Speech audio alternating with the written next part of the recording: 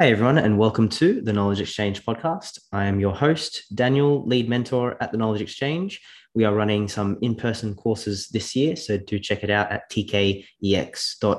And we've got some interest for a Sydney-based course. So if you are interested, we can make it happen. Just reach out to us through the website or through our discussion group on Facebook. So, joined today by Lee Schneider. He's a physiotherapist and a PhD candidate. We're going to discuss all things predictive processing, how it might impact and influence the way we practice, and our approach when it comes to helping people experiencing persisting pain. So, it's going to be a fascinating topic, and I'm keen to get the discussion started. So, Lee, thank you for joining us from the other side of the country. Yeah, no worries. It's good to be here. Mate, for those who don't know you, what's your story? I love this question, and it's something that I often ask my patients. I do love that it just stimulates a very open discussion. When it comes to my story, I guess I think of what my therapy story is. How I wound up as a physio, and it's kind of it's a story that I'm one of these people that when I get pulled in a direction, I'll go in that direction and explore it for a while. And so I've been pulled in a lot of directions, even in the short period of time that I've been practicing. But I guess I first got into physiotherapy or thought physiotherapy might be something worth exploring when I was studying. I studied neuroscience before physio. And I had this really keen interest in the brain and the nervous system and psychology. And I got about halfway through my degree and I did a project on functional electrical stimulation for people with spinal cord injuries. And I thought, this is really cool. There's people out there whacking electrodes on, people who've injured their spinal cord and allowing them to work muscles that they couldn't activate using their nervous system. So I looked at the job description for these kinds of things, and there was physiotherapy.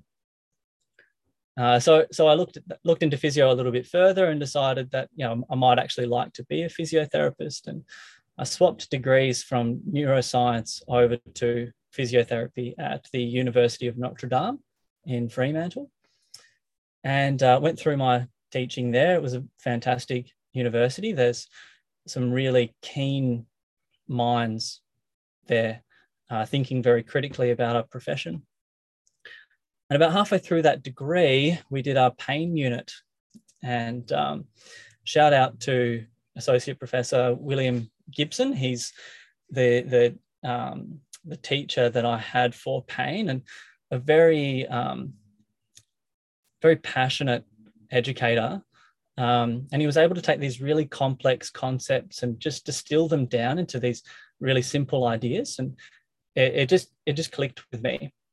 And I also liked the idea that even in the world of musculoskeletal physiotherapy that I thought was quite structural and mechanical, that the brain and the nervous system were important, not only from an understanding of like pain, like the perception of pain, but in treatment too. So we were learning about things like laterality training and graded motor imagery, and I thought this is just fantastic. I was able to fuse together physiotherapy and psychology and neuroscience, which was my previous interest. So that set me down a bit of a pain pathway, and I guess I got known as the pain guy at university. So whenever anyone had any kind of curious questions about pain, they would come to me and I would try to answer them. And if I couldn't answer the questions, then I'd go away and research it and try and understand it. And this kind of caught on around the uni, and eventually Will asked me if I'd like to do a PhD or if I'd considered doing a PhD. And I said, no. And I'm not really that interested. I want to be a clinician. I'm one of the reasons I moved from neuroscience over to physio is that it was going down a very kind of laboratory-based pathway, and I didn't really want to be in a lab crunching the numbers. I wanted to be with people. And so I got thinking about it, and the more I thought about it, the more I realized that, like, if I really want to understand pain and dive into the nitty-gritty, then something like a PhD will allow me to do that and potentially give me a stepping stone in which I can continue to do that as a career once I've finished my PhD. So I came back to Will and asked him if he was, still willing to take me on as a PhD, and he said, "Yep, that would be great." And that got the ball rolling, and I graduated, and within 6 months of graduating, I started my PhD. And it's been, so that was 2018, 2019, so it was a bit longer than 6 months. And and I'm still kind of slowly chipping away at it. It's been a part-time endeavor, but I'm starting to make some progress now, getting to the point where we're going to be putting participants through the studies, and I'm excited for that because I'm thinking that it's going to be an interesting result. Fascinating. It's combining now. You're doing some clinical practice on the side, so you're combining that need, that urge that you had to not just be stuck behind a desk and crunching numbers all your life, but still kind of fueling that curiosity that you've always had to learn more, to dive into the depths of pain. So you've kind of combined both passions in one. Yeah, I think so. I'm the kind of person that if I was doing the same thing 5 days a week, I'd feel as though I was trapped. And you get people out there who can do that and commit themselves to the one endeavor. And I think about like clinical practice, 5 days a week of clinical practice every day is different. So in terms of choosing a job that does have variety, I think physiotherapy and exercise physiology and these therapy professions are those kinds of jobs. But I don't know if I could be patient facing 5 days a week, and having research as something to balance that it works really well for me. And tell us more about your research. What are you diving into with your PhD? Yeah, so I guess that's where predictive processing comes into the picture. Predictive processing was this like very broad framework that at the beginning of my PhD, I was just given a bunch of articles and I said, "Hey, read through these. It seems like this is a direction that people are going in thinking about pain and what might be the mechanisms that occur behind the scenes in the generation of pain experience, and some of the behaviors that we see, as well as the physiological processes that we see in pain."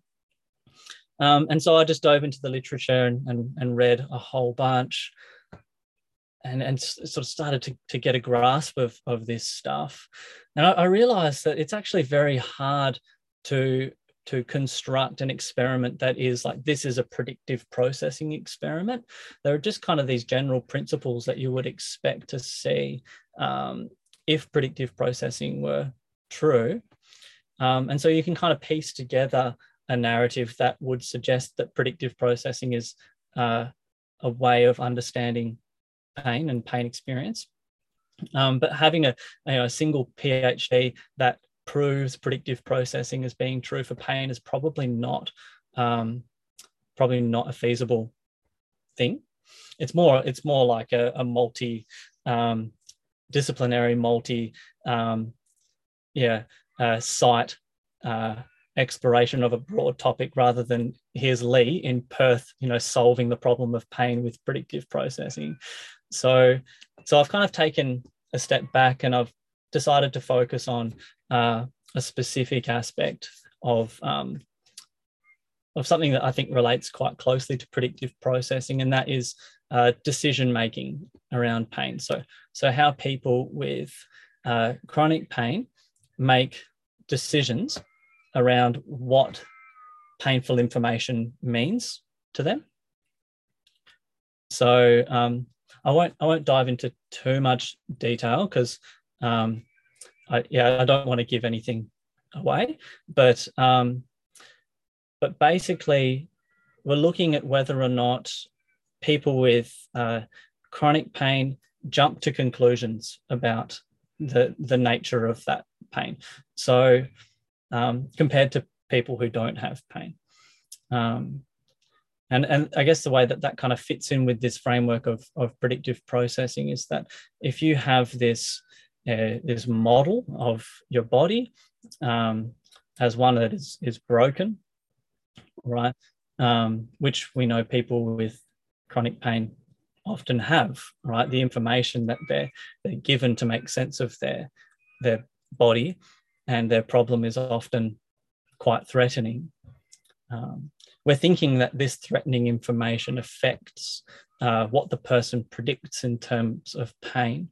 So we've come up with this term, the pain expectant internal model. Pain expectant means expecting pain. Internal model meaning this construction that we generate in our nervous system that is actively predicting pain or nociception or threat in the tissues. And from that prediction, there are physiological and perceptual consequences, right? So we're thinking that I've kind of jumped into the nitty-gritty here without explaining the broader picture. So I'm hoping that I can explain the nitty-gritty and then come back out from that and explain the broader picture. But generally speaking, what we think might be happening in any given experience is the person is making an unconscious decision as to whether they should trust more their internal model or more the sensory information coming in when it comes to the actions that they select in that moment, as well as what they should be experiencing, right? And so if someone has a really rich experience or a number of rich experiences from their past that would suggest that they're broken and that pain is something that is likely for them, then it's likely that during movement, during their daily life, that prediction of pain or that internal model is being given precedence over sensory input, right? So it's kind of been assigned more trustworthiness. Like, I have all these experiences in my past in which I have had pain doing this, therefore it's pretty likely that I'm going to have pain. So we're thinking when it comes to weighing whether or not they can trust their internal model or whether they should trust sensory information coming in, they're more likely to side with the internal model. So in a context in which they're expecting pain, they're more likely to jump to the conclusion of pain rather than sampling more sensory evidence that might, under certain circumstances, update that expectation. Yeah, super fascinating. It makes a lot of sense that people would want to, or I guess our systems are quite efficient. So if we've had prior experiences that have shaped our understanding of ourselves and our bodies, then it's more likely that we will kind of default to that, and it would maybe take a lot more kind of different circumstances, different contexts for us to update our priors or our representation, because it's been strengthened for however many years someone has had persisting pain. So I think this kind of helps at least me as a clinician understand that maybe it might take more than one session for someone to update their representation of their body, of their pain experience. And it might be a little bit longer because, understandably so, they've had years of this model, this representation being strengthened by their experiences. So I think that can give us a bit of hope that it might just take a bit of time, and we won't be able to see, I guess, get someone pain-free in just a few sessions. Yeah, I think that's a really important point, because you could be working with someone for quite some time and find that progress is very slow. And plus we know that I mean, chronic pain is not an easy thing to treat.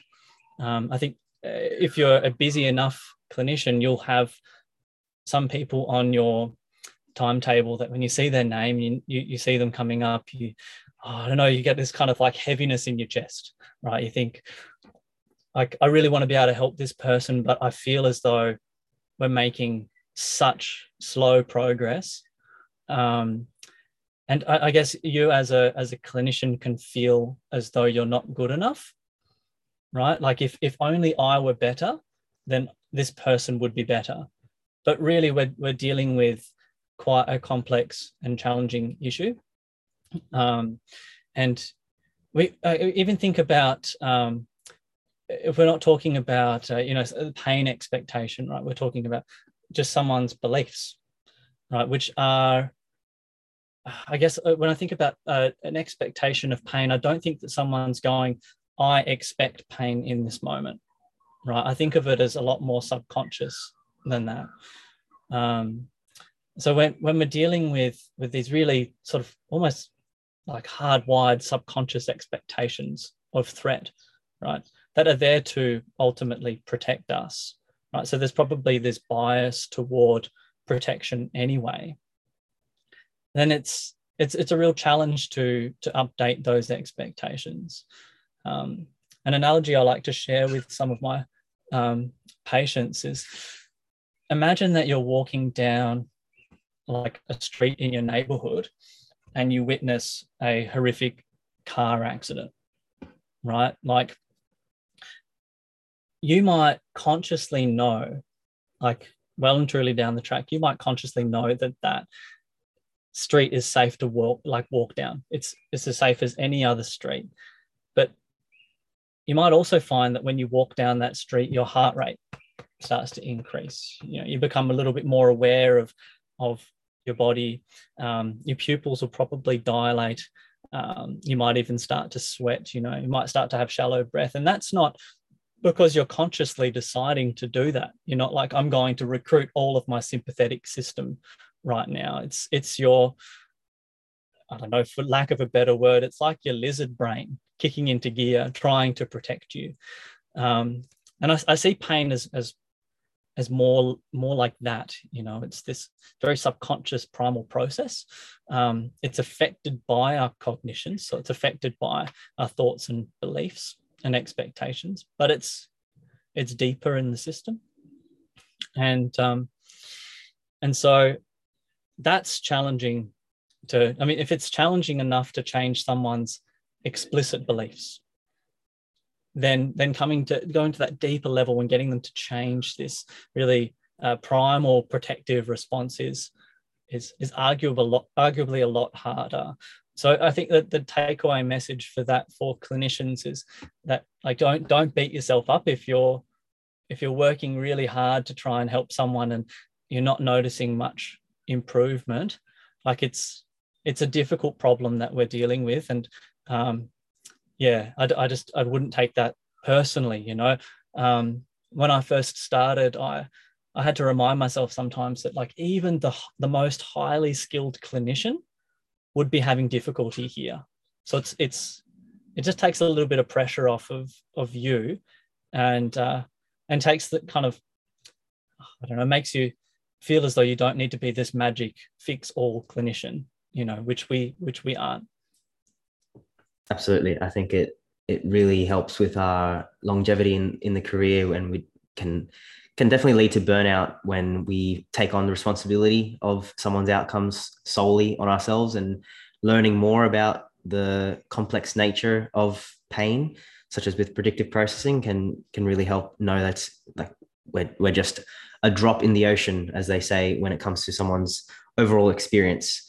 And there's lots of other factors outside of our control. So I'm curious, with predictive processing, when you were handed these papers at the start of your PhD journey, what are some of the kind of key papers or the key learnings, the takeaways when it comes to predictive processing and pain from our current understanding?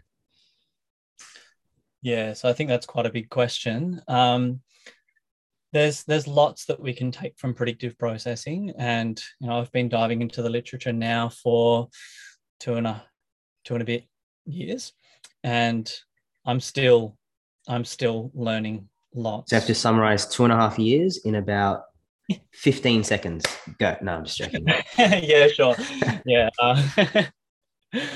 No, this is not going to happen. So, all right. So there are some key points that I think are, potentially useful to have in the clinic, and I'd say that there are some processes. When I first begun, I was looking at predictive processing. The three important points that I thought would where everything kind of stems off from, and people who are astute in this literature will probably hear this and go, yeah, I mean, that's kind of correct, but kind of incorrect. There's probably other ways of looking at this. But when it comes to people just starting to explore the literature, I think these 3 points or 3 concepts are really important. So the first concept is perceptual inference. And the second concept is active inference. And then the last concept is precision weighting. So it's perceptual inference, active inference, and precision weighting. And they are very similar.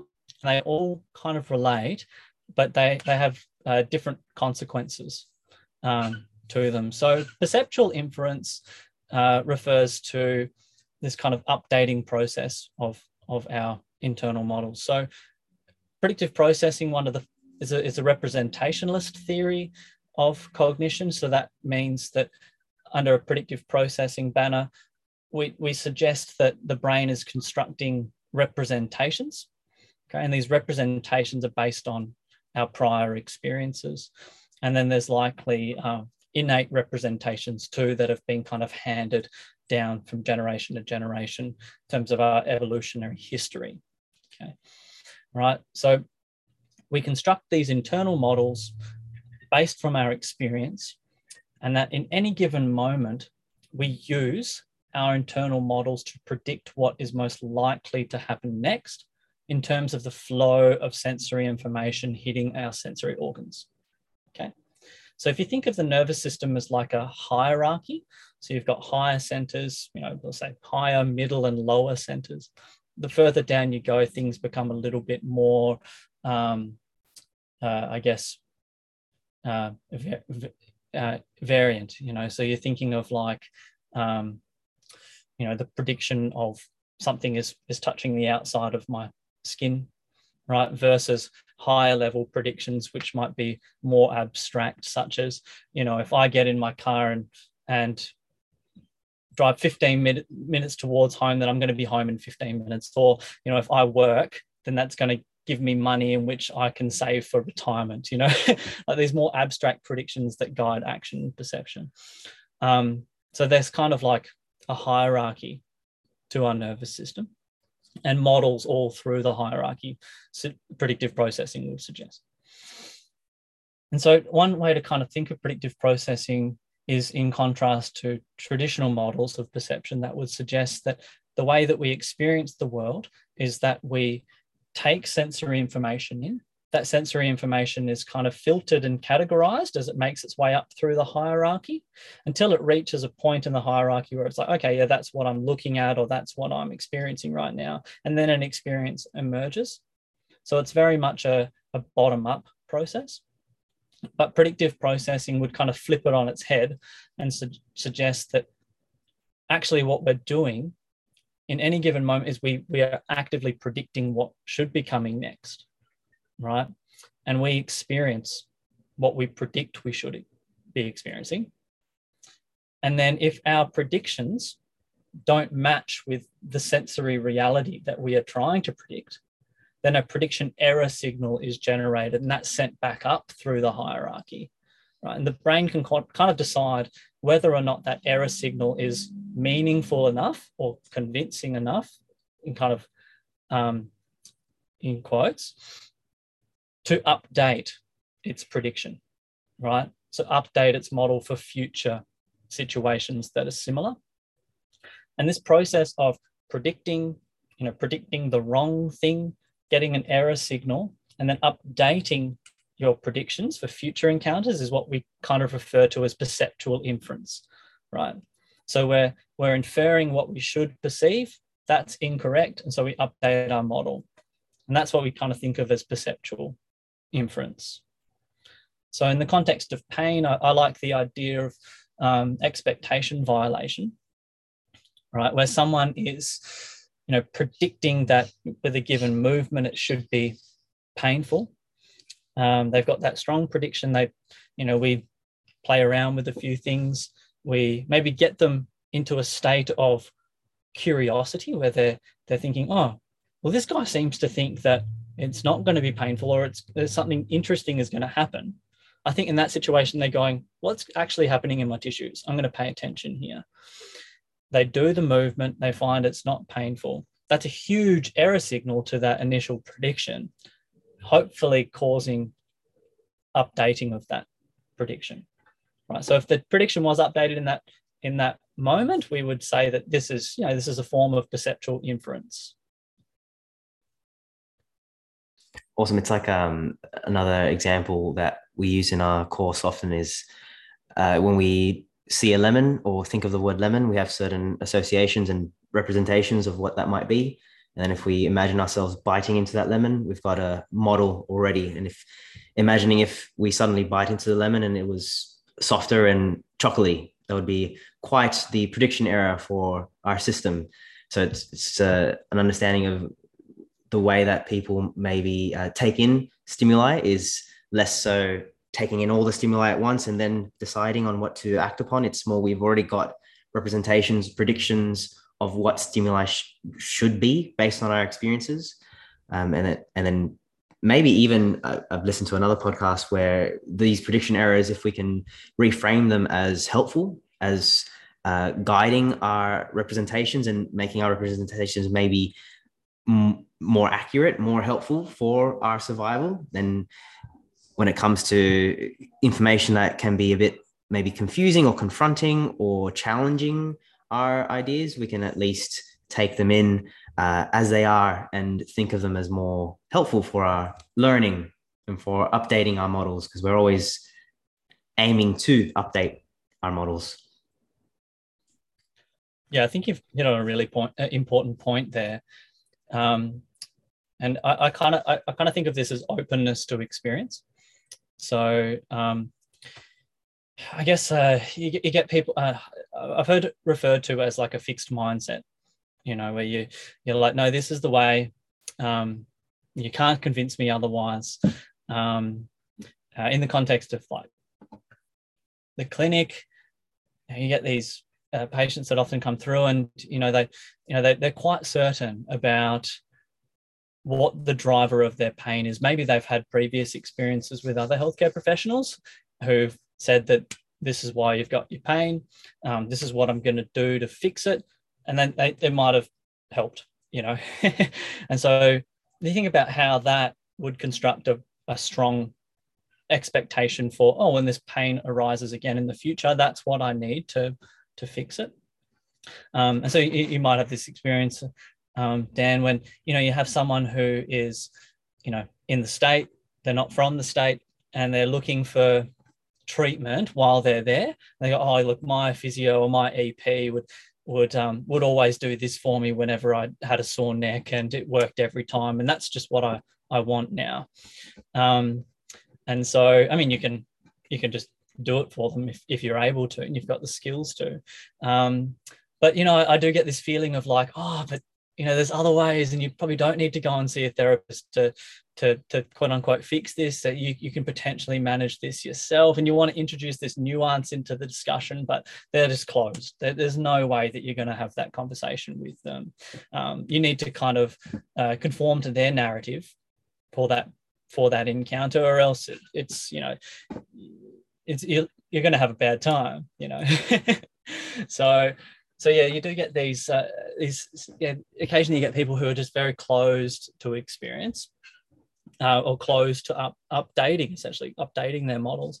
And then occasionally you get these patients that are very open to new ideas and open to experience. And I feel like they're the ones that do really well. They're the ones that you can kind of hypothesis test with in the clinic. You can introduce this uncertainty, you can introduce nuance, and you don't have to put your paternalistic hat on. And occasionally I have to put my paternalistic hat on because you've just got this person who very fixed. They want an answer. You have to kind of provide an answer for them, give them that confidence. But I don't do too well in that space. I actually feel quite uncomfortable myself in that space. So when I have someone who's curious, wanting to learn and understand their problem better, they're the encounters that I think do really well. And this is kind of pointing in the direction of my research. So I'm looking at this specific bias called the jumping to conclusions bias, right? And so I guess a jumping to conclusions bias can be thought of as, reasoning or making decisions with minimal evidence, right? So fundamentally, you are siding with your current models over sensory evidence, even if that sensory evidence has the capacity to change those models. And you might think, it doesn't make sense. Like, why wouldn't you just pay attention to what is potentially happening and try and garner more information? But arguably, these guys, in the thick of their pain, tried that and it was unsuccessful, right? And so they've learned this really solid strategy of, trying to avoid pain, even potentially before pain arises. So you see these like protective guarding behaviors, these anticipatory movements and cognitions, thoughts prior to even performing a movement that is painful.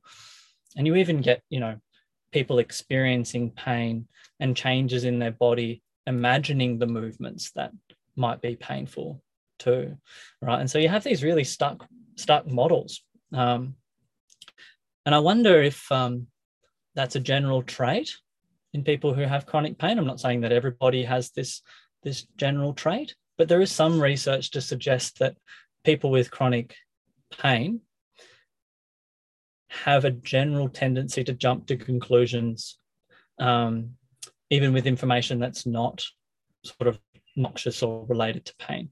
So there may be this general fixed mindset or kind of like generally being closed to experience or updating their models or being kind of open and to understanding their problem better. Which I don't want to paint people with chronic pain with a specific brush. I don't think this would apply to everybody, but there might be a general theme of siding with the models that they have over sensory information coming in. I think I can help us maybe pre-frame the experiential learning with curiosity and also validating that what they're doing makes sense based on their previous experiences, rather than just labeling someone as, I hate this word, non-compliant, or even, if we immediately label them as closed-minded, then that kind of doesn't give us much hope. But with our understanding of this, we can further understand why people have these reactions, responses, and why they are so closed, because they've had failures going through that way in the past. So if we can maybe look towards opening up that window for them to be explorative and curious in a session, and we'll dive into some ways of doing that. But I wanted to make sure, Lee, did we get the active inference? So could you explain a little bit more about the second part? I'm curious. Yeah, sure. So that's perceptual inference. So active inference is an explanation for action through this framework. Okay, so action under the banner of predictive processing would be seen as predicting the consequences of an action. That prediction of the consequences generates prediction error because you aren't currently in that position, right? And so the example that people often use is I want to reach out and grab a cup of water off the table. I predict the sensory consequences of reaching out to grab the water. I'm not there, so that generates an error signal, right? And we follow that error gradient to complete the task, right? So as we are completing the task, the prediction error gradient is being reduced to the point where once we've grabbed the water and we've had a drink, then we've completed that action cycle, right? So we're thinking of action as a series of motor predictions about what the consequences of our action will be. Okay, and I think with pain, you're kind of tying in pain as a potential consequence of action too. So with everyone uses the example of forward bending, right? So say someone gets pain with forward bending, they might be standing thinking about forward bending, and their prediction of the consequences of that action involve pain, right? And so people think of active inference as applying to like gross motor movements, so like your musculoskeletal system. But I've been more recently thinking about the physiological changes that occur in things like central sensitization, and even things like neurogenic inflammation as a form of active inference, right? So you're predicting there to be threat in the tissues, right? And one of our responses to threat is an inflammatory response, right? And so it is perhaps we're kind of predicting there to be damage, inflammation, threat in our tissues. And our nervous system is kind of recruiting an inflammatory response through lots of mechanisms. You've got your HPA axis, you've got various neuroimmune processes that the central nervous system can recruit.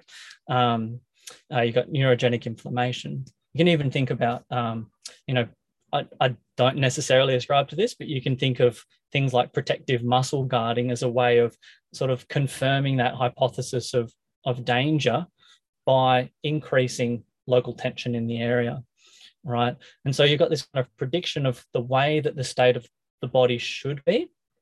If it's not in that state, then the brain can actually potentially change the local physiological environment in such a way that it increases nociceptive traffic, right? So if you're predicting nociception, it may be that these like neurogenic inflammation and these other crazy things that the central nervous system can do might be a way of resolving that prediction error by increasing local inflammation. And it would make sense, right? If you have an injury, right, inflammation is an important process, right? We want inflammation to happen in order for healing to happen, right? So it would make sense for the brain, which is fundamentally in the business of keeping our systems within certain physiological bounds or homeostatic bounds, to be able to do that, to be able to recruit a local inflammatory response, to bring things back to normal. But if you have this persistent, stuck expectation of pain or threat, it may be that these processes are being recruited when they really don't need to be anymore. And it kind of contributes to this vicious cycle, right? So if you're predicting pain and threat in the tissue, it's ramping up nociceptive traffic. That's confirming that prediction of pain, right? It's like feeding on itself, right? And so I'm starting to think of active inference in that way as well, rather than just gross motor movements. I'm thinking of active inference as a potential strategy for changing local physiology. Interesting, and all for the purpose of protection or preparing the system. Like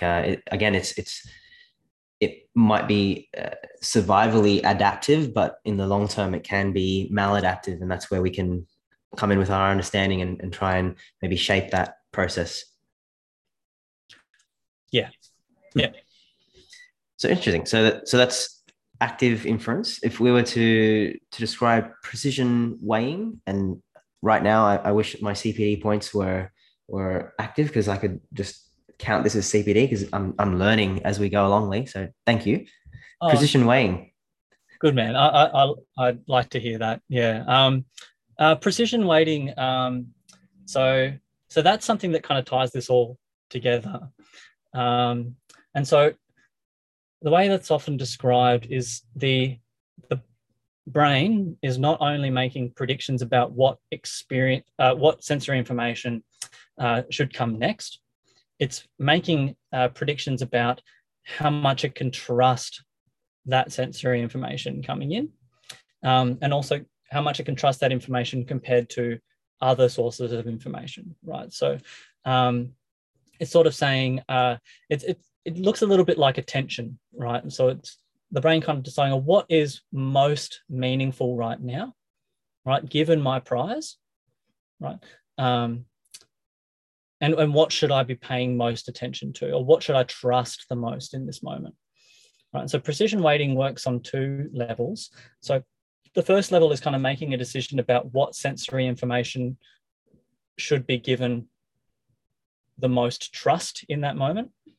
And the second way that precision weighting might work is what we've been talking about, and that is making a judgment as to whether or not we can trust our internal model, or we should trust the sensory information coming in to drive our experience, right, or to drive our actions. Okay, and so where I think this is important, if we're thinking about pain, if someone is actively predicting pain, then what we think might be happening is they're placing more weight on nociceptive information coming in, right? So they're saying nociceptive information is highly trustworthy, right? I'm going to allow that information through.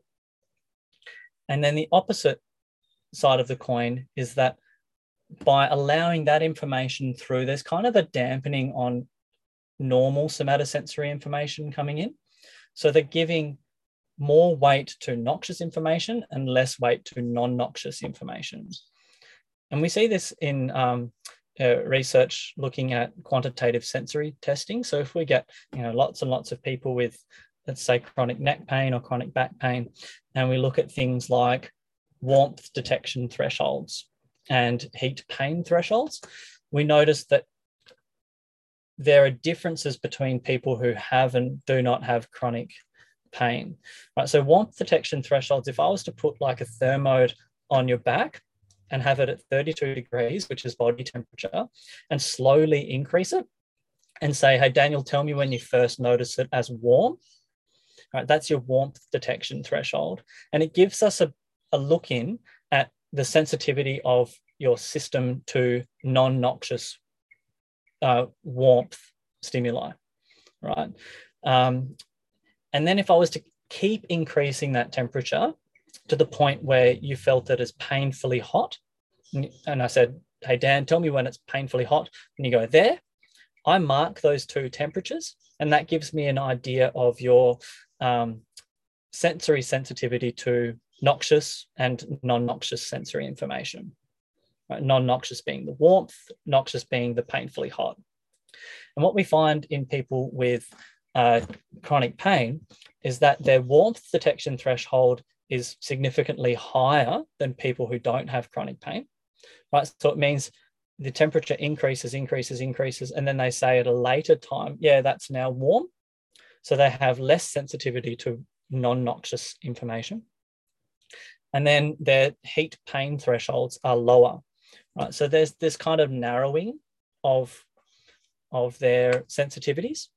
And when you're thinking about pain or you're thinking about precision weighting, you're thinking, well, if they are adding or assigning more weight to noxious sensory information, you would expect that threshold to come down. And if they were assigning less weight to non-noxious information, you'd expect that threshold to come up. And so what we think might be happening in real time when someone is predicting pain is a narrowing of these measures. And the cool thing about this, I think, is it suggests that when someone is trying to update their model, right, if they're trying to update their model using bottom-up information, right, it suggests that they don't have a lot of bottom-up information to work with, or they're just not really assigning trustworthiness to that bottom-up information. So when you're trying to update priors, or you're trying to update these models, you really want to have rich sensory information that suggests safety. So rich, non-noxious information that they can use to update those priors. So when we're thinking about physiotherapy or exercise physiology or any kind of profession that works with pain, trying to approach the problem as just a top-down problem. So I don't know, the bastardization of top-down therapy would be like talk therapy, isn't really going to work, I don't think. And then by the same token, just a peripheralist approach where we're focusing on changing the local tissue environment, I don't think that's going to work either. I think it involves, and probably not in everybody because everybody's situation is unique, but I think one of the fundamental takeaways from predictive processing would be that we need to get people in a state in which they're open to experience, right? They're kind of essentially not assigning high weight to noxious information. They're going, what's really happening here? And then providing them with rich movement experiences or potentially manual therapy experiences that bombard their system with non-noxious information, right? And if you can do that in contexts where they are expecting pain, right? So if they're expecting pain and then their system is bombarded with non-noxious sensory information, then that should be a really powerful learning signal and allow them to, like over time, I don't think it really happens in a single session, although I have heard stories of this happening. Allow them to update their model and hopefully start searching for non-noxious sensory information themselves in their own time. Oh, that was an interesting experience. I've never tried bending forwards and it ended up not being painful for me. And then later on that day, they drop a pen on the floor or something and they're like, I wonder if that'll happen again, and then, it happened again, or they're out playing with their kids and they realize I bent down and I picked up my kid and like I didn't actually feel pain in that moment. Like there's more to the picture than this. And then the next time they come into the clinic, they talk to you and you can open up the conversation a little bit further and it becomes a really healthy exchange. And so, yeah, do you feel like that was a good sort of summary of precision weighting? Yeah, definitely. And also the implications of creating that safe environment at the start for someone to be open to the experience and to be mindful, aware of the stimuli coming in. Because I'm not sure about your experience in clinic, but you do notice some people may not be present in the room, or they may have these representations that are so strong that's very difficult for them to take in any other information in general when it comes to movement, when it comes to any kind of therapy and intervention. So I think framing it in this way is a lot more helpful because to be clear, we're not necessarily aiming to fix their pain away. We're just creating that safety for them to explore their systems, their movement, their body in a new and novel and curious way. Have I kind of got that on the right track? Yeah, I think so. And so, I mean, the cool thing about this is there are so many ways in which you can start to introduce a little bit of uncertainty from the beginning of your interaction, So last time we spoke, we spoke a bit about the practice I was working in at the time, which was inner focus physiotherapy, which is essentially like a yoga studio, but physiotherapy practice. So people would walk in, sometimes expecting a standard physiotherapy clinic, and find this open room with no plinths and like yoga mats rolled up in the corner. We have like a fold out plinth that we can take out if we need to do that sort of thing. But generally speaking, when people walk in, they're seeing a movement space, right? And so I like to think of that as starting to disrupt the models already, right? If you put someone in let's say someone has a 15-year history of pain, and they've been seeing physios or EPs or anyone during that time.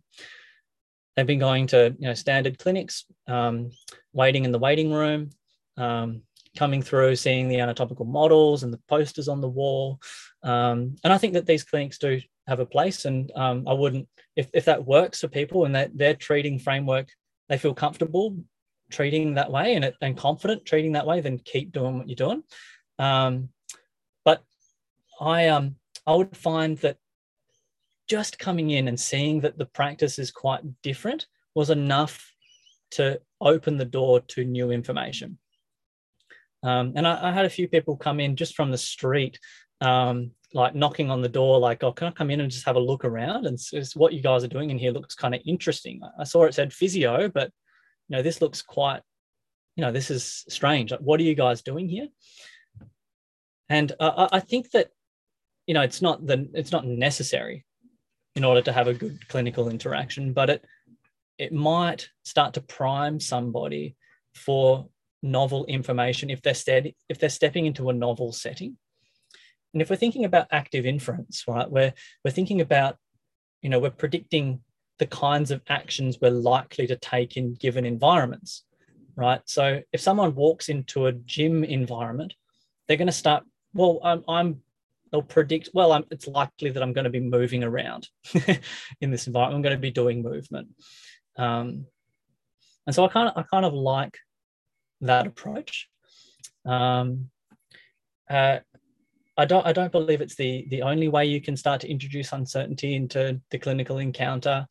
I remember hearing a psychologist talking about how to change people's minds on things, and one interesting idea that came up. I don't know if this is verified. I'm not around the science when it comes to this specific idea, but he said if you get someone to make an argument for their belief, right, and you get them to say, all right, can you make 3 points about this thing?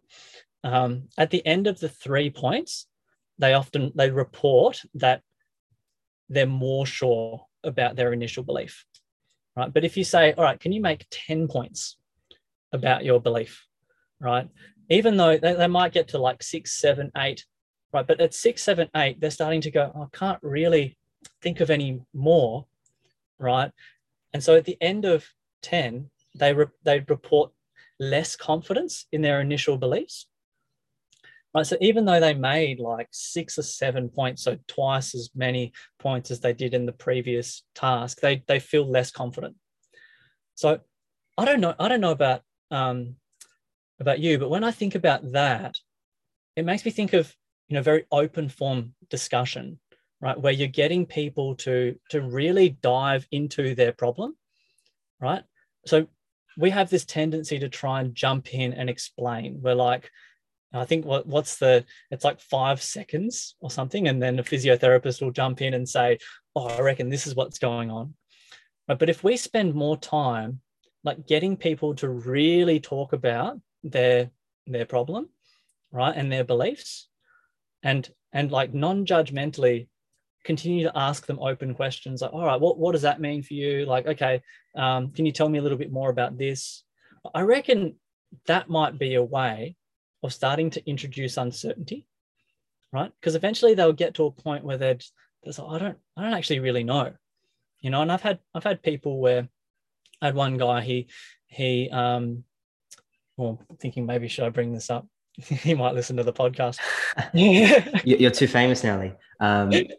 But I wanted to circle back a little bit because I'm noticing a term that you've been mentioning, which is uncertainty, and that's something that we try and instill in terms of our clinical practice, that there is ambiguity, there is uncertainty, there is no black or white kind of protocol-based system that helps fix all ailments, and there's no magic cure as such. So this is something that we would like to communicate and normalize amongst not only our clients and patients, but also our colleagues when it comes to clinical practice.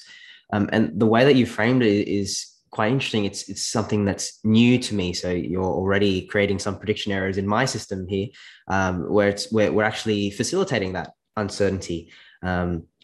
So I think it's almost against what we are. I don't know about your experience, but in many contexts, we are taught to create that certainty. We want confidence. We want a clear answer to our problems, and we want to appear as though we know the answer. But what you're doing, and through the knowledge of predictive processing, is almost flipping that on its head. We are creating that curiosity and that exploration where, in a playful, explorative way, with the person's willingness and consent, we are manipulating a few variables in the context, where playing around, we're allowing that openness, that exploration, when we're not really jumping in at all, interfering, or as you mentioned, interrupting the process from the start.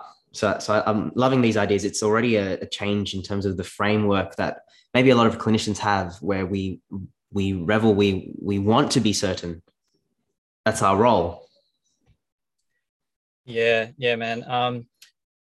I think that's a really astute observation, and it's something that I remember going through uni, and one of the key messages was that with each patient, you want to provide a diagnosis, a prognosis, and a management plan.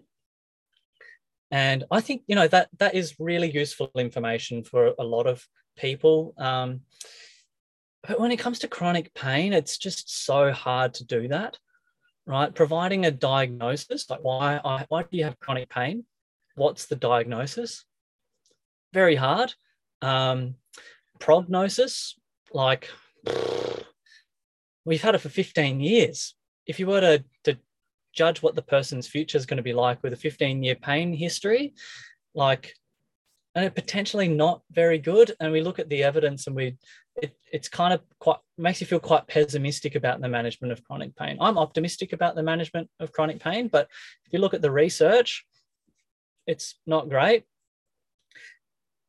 And then, in terms of a management plan, I don't believe it's a good idea to confine yourself to a single management plan, right? To say, like, this is what we're going to do, and this is what I expect, especially in chronic pain, because if things go off track, which they most likely are, then you've created the track, and you're almost going to stick on the track that you've created for yourself. And so I try and introduce uncertainty right from the beginning, and say, I heard, I also think that means that you might not be the person to help them as well, which is very hard for us as clinicians to kind of to hand over care to somebody else. There might be financial reasons why you don't want to do that, but there might also be, you might have formed a relationship with them. There might also be a bit of, ego there too, like, I should be able to help this person. And so, if I can introduce uncertainty at the beginning and have people comfortable with that, then it's more, you're both going on this kind of learning journey together. And you can then admit in situations that you're not sure and that's okay. And we'll figure it out together. And I had this experience with my students. It applies to so many areas of life. Like, I had this experience with my students yesterday, because I'm doing some teaching at the moment. So I'm teaching pain. And they came to me and they said, hey, Lee, like, I'm having so much difficulty with this unit at the moment. Like, I don't know what central sensitization means. I don't know what peripheral sensitization means. And there's just so many terms. It's really hard for me to understand it. And I said to them, like, I'm okay with you guys not understanding this at the moment. Like, pain is a really complex topic, and we are introducing a lot of terms. We're only 4 weeks in, and we've got the rest of the semester to figure this stuff out together. But the fact that you don't understand it now does not concern me, right? I want you to apply yourself and dive into this stuff and try to understand it. And by trying to understand it, you'll get the insights. And I think it's similar with chronic pain management. It's like, well, we're not going to commit to one specific pathway. We're going to work together and try different things and see what happens. And Andrew Hammond, I don't know if you're familiar with him. He's got a podcast, Be a Better PT podcast, and he's quite a good educator as well. And he had when I listened to his podcasts, I loved them and listened to them all within the space of a week. And he said something really nice that stuck with me. And it's that often what he'll say to patients when they first start up with him is that I'm going to do my very best to help you. But if I can't, then I'm going to help you find someone who can. And so you're setting up this expectation from the beginning that I'm not necessarily going to be your fix, right? But I'm going to help you try and find strategies. And if I can't, then I'm going to help you find someone else who can. So you're not locking yourself into being that person's savior, which I think is we aren't. And there are definitely situations where we can make a huge impact in someone's life. And that's what keeps me in the profession, honestly. Like it's great when you have those moments with people, but that's not going to be the reality for everybody that you see. And I think if you're upfront and honest at the beginning of the consultation or the beginning of your kind of forging a relationship with them, then you're actually going to set yourself up for success. I don't know. That's the way that that's why I feel anyway. Absolutely. There's a value in pre-framing and helping normalize the uncertainty from the start so that you can both the clinician and the patient can be adaptive according to how the journey is going, rather than us kind of putting on a paternalistic hat and saying, this is the way to go, this is the management plan, we're going to stick to it. Because in a way, if we're using predictive processing, maybe that might kind of stop us from updating our own models or representations or our working diagnosis or working prognosis of what might be occurring. So we could be quite fixed in our own kind of management plans from the start. And I'm curious when it comes to interventions through this framework. So we can talk about movement, mindful movement, manual therapy. How might it look through the lens of predictive processing? Yeah, so I guess there are a few ways that I can answer that question. I would say that it doesn't point toward one specific intervention over another.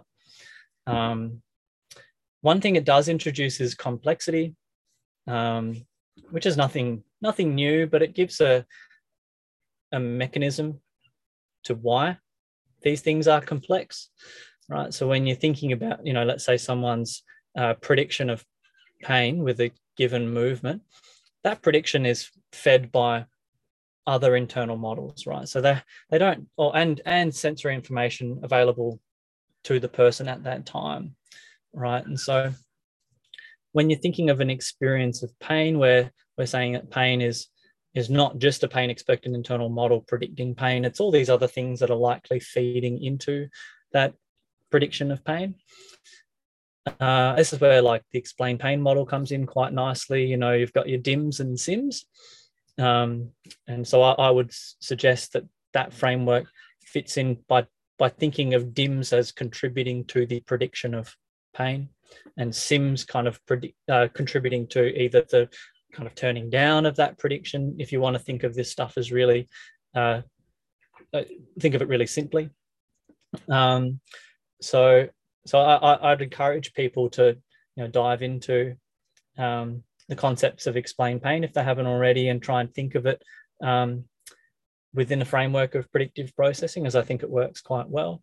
But one thing I found with explain pain is that when it came to the movement side of things, so there's some exercises at the back of explain pain, and there's this advice to kind of generally keep moving, but the exercises aren't overly inspiring.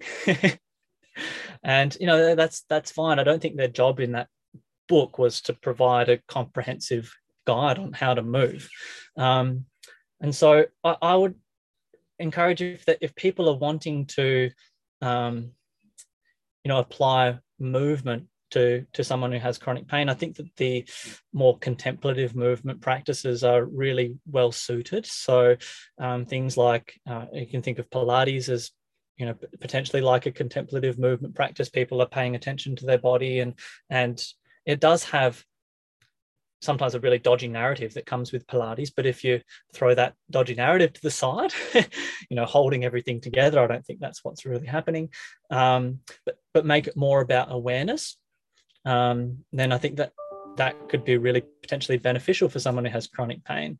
I like to use yoga because you've got the breath involved, and that helps people to relax, and often the movements are pretty low load and not very stressful, so it allows them to pay attention to what's really happening.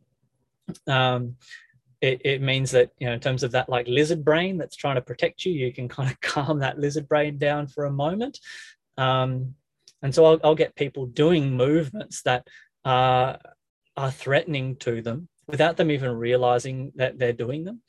So, people might be afraid to flex their spine, but I'll get them doing like 4-point rock back. So they're on all fours and they rock their back, and they're going into like full flexion there, but they don't realize that they're doing it. And so I might do some of that, and then some cat cows and some knees to chest, and all the time, like bringing people's attention to their bodies. So saying, all right, what can you say? I'm doing knee rolls. I might say, all right, well, what does it feel like at the moment for you to be rolling your knees from side to side? Right. What are you feeling, in terms of like pressure changes on your back as you roll from side to side? And they go, oh, look, it kind of feels like a bit of a massage. I noticed that, there's like feels quite nice as I'm getting some pressure through my back. Yeah, cool. All right. I want you to focus on that let's just do this for another minute or so. I want you to just keep your attention on it. When you notice your attention is, you start thinking about what you're going to have for dinner tonight, just bring your attention back to what's happening there. And then just play around with that. And after let's say we do 20 minutes of that, like that is 20 minutes worth of them moving and soaking up non-noxious sensory information. I think that can be really powerful for people. And I guess there's plus the physiological consequences of moving. And then you can move into like strength training, for example, where you're getting people challenging their body, working really hard, right? And I think that might be a really nice way to build resiliency in the person too. So if they have these models of themselves as being fundamentally broken, right, and you put a barbell on their back and get them to do a squat, and that's fine. It's like, well, what does that tell you about your body, right? So that could potentially be an opening to start updating these models as well. Think about manual therapy. I think the traditional narratives of manual therapy are potentially harmful, if I'm honest. Telling people that that we're literally putting things back into place, or we're stripping fascia. I don't think that that's helpful at all. And I'd argue that that's contributing to this perception of threat. But manual therapy in which you're getting people to pay attention to the part that's sore, if you're doing it in such a way that they feel really confident with you and they trust you, then I think that trusting relationship is also very therapeutic. If you're able to show someone that in a short period of time their pain is modifiable, then that also tells them something interesting about their pain, especially if they're like, yeah, my back is sore because I have as a spondylo, I've got a spondy or something in my back.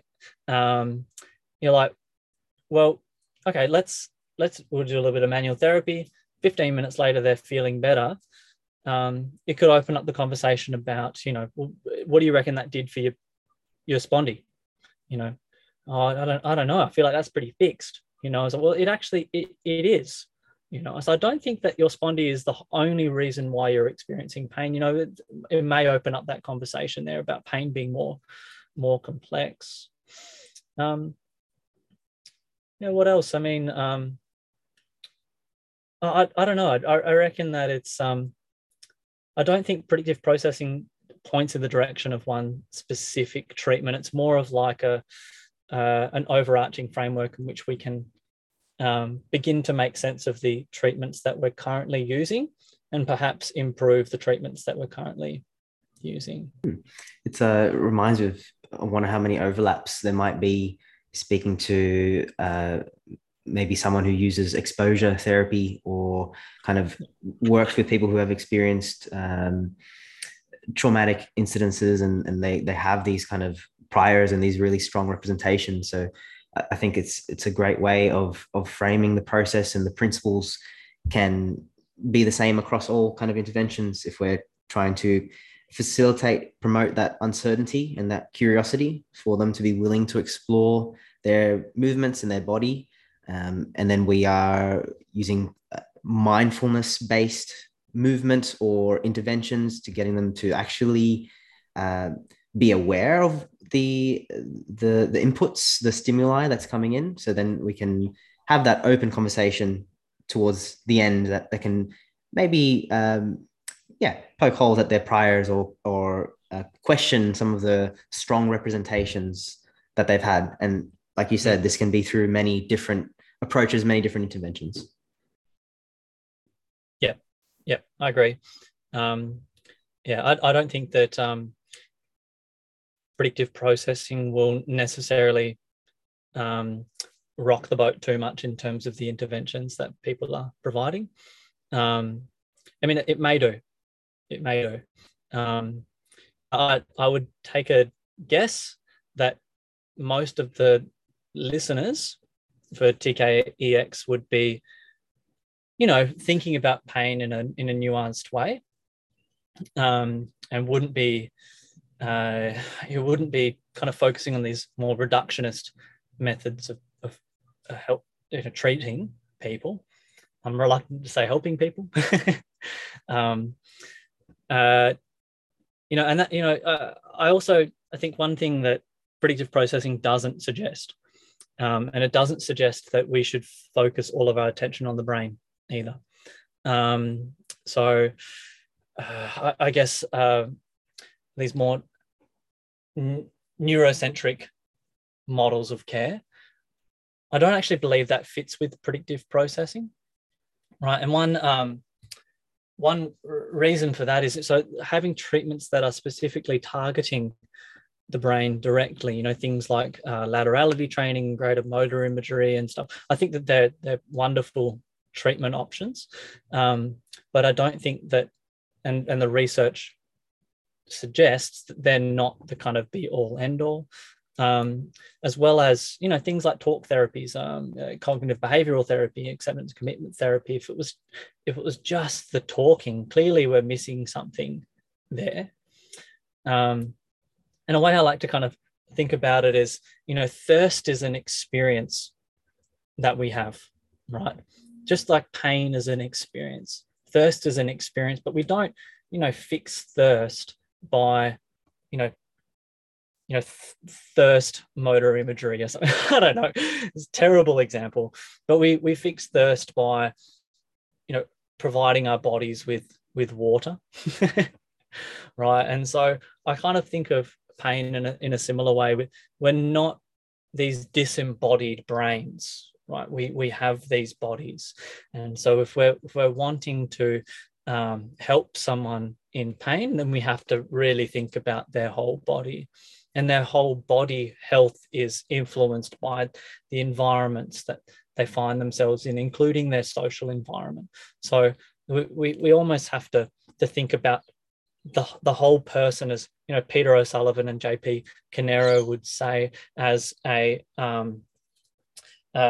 what do they call it? Like an organism. We're like an ecosystem, like an ecosystem. Yeah. Yes, an ecosystem. The body is an ecosystem, and not as these, and not thinking of them as a brain, or not thinking of them as just a body without a brain that's trying to make sense of the body. So predictive processing, if anything, it just suggests that we need to be nuanced in our thinking about the treatments we select. Yeah, and I'm sure you sparked some curiosity in the way that we can approach the process of opening up these uncertainties with clients, and maybe instead of shying away from uncertainty, we're trying to maybe promote that from the very start, and how we can look at how our context can shape the expectations, and also the questions that you mentioned, like what does it mean then about your spondy, or what does it mean reflecting back based on this new experience? What does that mean about your priors, or your diagnosis, or what you've been told about your pain? So I think it's really hammered down that fact, and I'm sure it's inspired people to think about the nuances of their own treatments. Yeah, yep, I think so. Getting people to reflect is really helpful. I think, taking them out of system 1 and putting them into system 2 as often as possible, and trying to make that almost like a natural reflex that they have. At least my experience is that the patients that I've worked with that are they very naturally think about what's going on, are curious, are open to novel information, the ones that track quite well. And then others that I've worked with that are quite fixed. And it may just be that I'm not offering the service that suits their narrative, right? And they're just never going to get better with me, but they tend to not really make much of a change.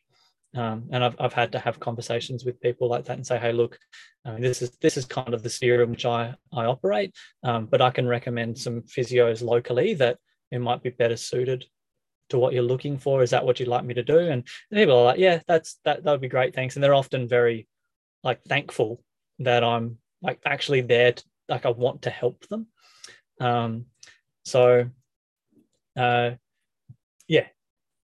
I don't know why I went down that track there. It's like you were so open to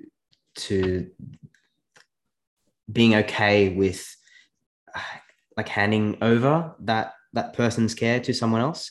And I think it's a role modeling behavior that we can all look at, reflecting on our own practice, that we might not be the person who the client is open to having a new experience with for various reasons. But I think we've covered predictive processing quite well. I'm super excited to see how your PhD journey goes, Lee. And for those who are interested in contacting you, finding out a bit more about your work, where can we find you? Yeah, sure. It's been a really good chat today, Dan. And I hope I was able to shed some light on predictive processing. Try and use fairly, common words to describe these things. And I think in the process, it might take away a little bit from what predictive processing actually is. So for the hardcore PP fans out there, just keep that in mind. I hope the listeners learn something today. If you want to keep in touch, or just kind of keep the finger on the pulse of my research and the things that I'm sharing and what I'm thinking about, then Twitter's probably the best way to do that. I find myself on Twitter probably too often. I'm reminded of that, the guy on his deathbed, I wish I just tweeted more, So I'm that guy. My handle is L Schneider, LSCHNEIDER PT. Or just look up Lee Schneider and you'll be able to find me on there. I also put some stuff up on Instagram, Lee Schneider Physio, but mostly that's just pictures of my dog. So yeah, if you're interested in pictures of a 2.5 kilogram Chihuahua looking cute, then yeah, that's where you'll find those. Absolutely. So we'll put that in the show notes, and yeah, keen to keep this conversation going and see where predictive processing takes us all in our clinical practices. So thank you for your work, Lee, and very keen to hear more. And till next time. Yeah, thanks, Dan. It was a good chat.